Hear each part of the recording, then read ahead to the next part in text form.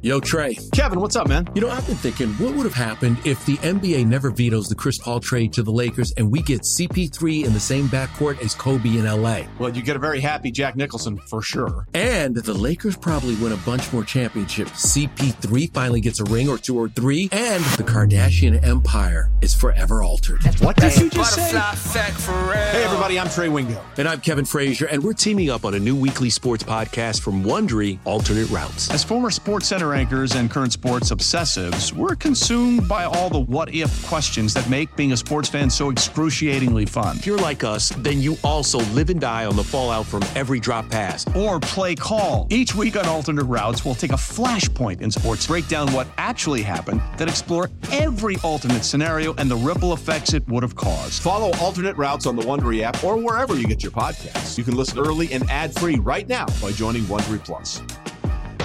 Kodai Senga is sore. Kodai Senga, he's a little bit sore. And when it's February 21st, because that's when he was throwing, and you feel a little sore, you're going to shut it down. You're not going to push through it. This isn't game 5 of the NLCS. This isn't a start in the middle of May. It's February 21st. So my reaction when I was told this news, and the timing of it couldn't be worse, because I was in the midst of talking about the Mets and how I have optimism coming into this season. And as I'm talking about that, here's an injury potential possibility with the ace of this team in Kodai Senga. So I was a little taken back. And certainly your first reaction is to any piece of news that could be negative, to have your brain go to the worst possible spot. So even though as of right now and as of this recording, it is just soreness, and that could mean absolutely nothing, our brains as Met fans take us to this very dark place. And I think what adds to that dark place is if we were going to make a list, and this actually seems like a pretty good podcast idea, if we were going to make a list of all 26 New York Mets that will end up on the opening day roster, and we were going to rank them in terms of importance, Kodai Senga may not be number 1. He may not be number 2, but he is definitely in the top 5. He is very, very important to the Mets having any kind of success in 2024. He is, when you look at this rotation, even though he's only been in the major leagues for 1 year, is the guy you trust the most. He's the ace of the team. And not just the ace of the team, he's the only guy in the Met rotation who's a lock to be on the team next year. So I think we view him as someone that is not only essential to the Mets having success this season, but obviously a big part of the future. So when I say deep breath, calm down, I say it because there's no reason to panic yet. And that's the key word. In spring training, guys are going to have injuries. Sometimes they lead to nothing. And yeah, I admit, sometimes they lead to horrendous things. If this turns into an MRI in New York, I will be very, very nervous. If this turns into anything that's an actual injury, which for a starting pitcher derails you being ready for the start of the year, if we're being honest. Like the timetable around starting pitchers is so different than if a position player has a nagging injury that pushes them back a few weeks. They can still be ready for opening day. But with a starting pitcher and the fact they're building themselves up towards the start of the season, if he has a derailment that knocks him off for a couple of weeks, that probably means he's not ready for opening day. And that certainly changes the complexion of the rotation. And look, that can be catastrophic because all you've got to do is look back at last year. And certainly the timing of it was weird. We got it on opening day. But Justin Verlander being out for the first month of the season is one of the things that really helped turn 2023 into a nightmare. Jose Quintana getting hurt early in spring training was a big contributor to the nightmare season. And while the Mets have talked up their depth over the last couple of days and last couple of weeks, do they really have starting pitching depth? I mean, is Jose Butto and Tyler McGill and Joey Lucchesi, is that the great starting pitching depth that would make us feel good if all of a sudden they're down an arm or down a second arm? So look, I don't minimize what Kodai Senga means for this team. He is really, really, really important. He is the ace of this team. I guess what I tell you in late February is have a deep breath. Soreness is not the end of the world. That's what I would say. Now, on a scale from 1 to 10, 1 means you're on the beach with the feet up. 10 means you're in Panic City. Hoff, what would be your number? Oh, with this specific injury or concern, it's like a 2. Oh, really? Look at you being optimistic. Yeah, it's not.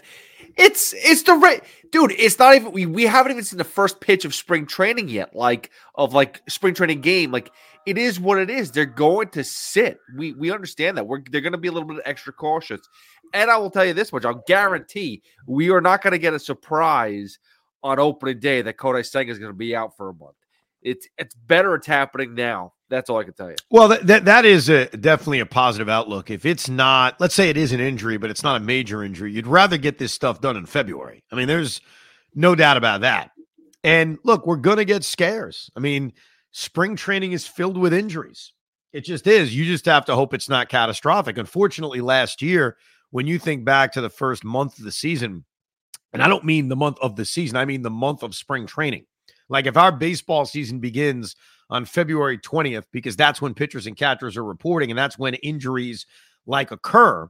So you say from February 20th to March 25th, the New York Mets last year, our baseball team were hit with 3 major blows. Not 1, not 2, but 3. Edwin Diaz, Jose Quintana, and then eventually Justin Verlander on opening day. That really helped derail this season. Now, I'll give you one positive, because this is something I said, I think, within about a minute of hearing the news on WFAN. And we did a lot of Mets on Wednesday. If you missed the show, I guess you could download the podcast or whatever if you're done with the Rico. But one of the things that jumped out at me was when Kyle Bradish went down with Baltimore. Kyle Bradish has a partially torn UCL. He had a really good year last year. I'd argue pound for pound, he was the Orioles' best pitcher. In fact, I wouldn't have to argue it. It's pretty obvious. He was their best pitcher last year. So when he goes down with a partially torn UCL, Scott Boras, as a representative of Blake Snell and Jordan Montgomery, sees that and says, "Ooh, hello, maybe Baltimore gets a little bit more aggressive for a starting pitcher." If the Mets are going to miss Kodai Senga for any period of time, does it, I'm asking a question, and then of course I'll answer it, does it cause David Stearns and Steve Cohen to say, you know what, maybe it would be worth pursuing Jordan Montgomery? Because Jordan Montgomery has been a guy who this entire offseason I've looked at, I think a lot of us have looked at, and said, he makes sense. Like, that fits. That fits short term, but that also fits long term. Now, I don't think, to answer my own question, David Stearns and Steve Cohen will be impacted by an injury to Kodai Senga to then go out and make an aggressive move. But I think for us as Met fans, when we sit back and we look at this rotation and we think about this year and we think about next year, Jordan Montgomery continues to make sense. He continues to make sense for this rotation from a short-term perspective and from a long-term perspective. You don't have to give up any picks to sign him. He's still in the prime of his career. Like, I think with Blake Snell, I know Snell's different because of the compensation they'd have to give up. I think we've seen the best of Blake Snell. Like, I think there's a really good chance we never see Blake Snell come close to what he accomplished last year or a few years earlier with Tampa Bay. I don't feel that way with Jordan Montgomery. So within about a minute of hearing about the soreness for Kodai Senga, my brain did immediately jump to, how about Jordan Montgomery? How about Jordan Montgomery? Now, one thing I stressed a lot on the fan, and I'll certainly bring it here because it's the way I feel, is that, and it's not just the son of spring training, it's not just the idea of baseball season starting. There are years in which I go into it as a Met fan not feeling very good about the team. And then there are years in which I'm very optimistic about the team. The more I think about the roster, the more I think about the competition, and not just in the NL East, because the NL East is very good, but certainly around the National League. The more I look at what Texas accomplished last year and what Arizona accomplished last year, the more I feel better about the team we have. Now, does that mean I think we're going to win the World Series this year? No. But do I think this team with the talent on this roster should be in the mid-80s and competing for a playoff spot? Yeah. And that doesn't contradict that I don't love necessarily everything they did this offseason. I still feel like there's a move or two to be made. I would feel better if they added a real DH instead of relying on Mark Vientos and DJ Stewart and Harrison Bader being an everyday player. I'd feel better if they added an arm in Jordan Montgomery. But a part of the reason why I feel good about this team as we creep closer to the first spring training game is I'm a fan of reliability. I'm a fan of knowing what I have. And this Met lineup features Pete Alonso, who I think is the most reliable slugger in baseball, Francisco Lindor, who since the moment he's gotten here, I'll tell you this, he plays every day. He's out there every day. And certainly the last 2 years, he's been incredibly productive. And if you buy the fact that he wasn't fully healthy last year, maybe he'll be even better this year. I can rely on Brandon Nimmo, who over the last 2 years has put up virtually the same numbers and should be better defensively this year moving to left. I believe it is likelier Jeff McNeil is good Jeff McNeil versus crappy Jeff McNeil. And I feel good about the young guys coming up, along with Alvarez, who built on a nice rookie season. Now, do they need Brett Baty to prove he's a major leaguer? Absolutely. But if those things can go right, I think this team can score runs. And I know that sounds like a broken record because Hoff and I argued about this last year. I felt good about the lineup and was more concerned about the pitching. Now, ultimately, what derailed us last year was everything. My concern about the pitching turned out to be true, right? My naivete about the offense turned out to be wrong, right? So Pete was right when he was concerned about the offense.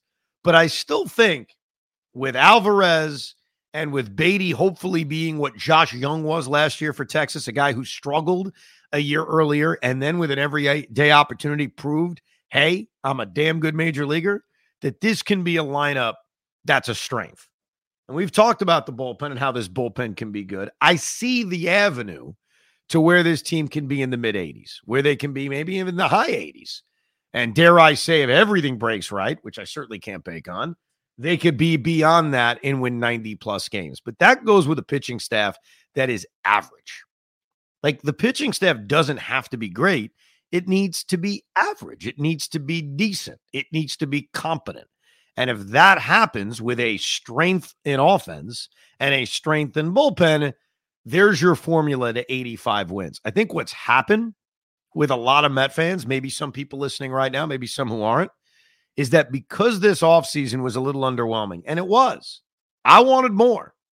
And because last year was such a disappointing season, and it was, that's morphed our brain into thinking suck, suck, suck. And I don't think that's the case. I don't think this team sucks. I think this team has a better chance of being good than awful. And I think it's just easy nowadays because of the disappointment of the offseason and because of what happened last year to just have the knee-jerk reaction of they're not that good. I don't think this is a bad team. I'll be pissed off if they are because maybe my bar is higher than other Met fans and certainly higher than a lot of other people in this town.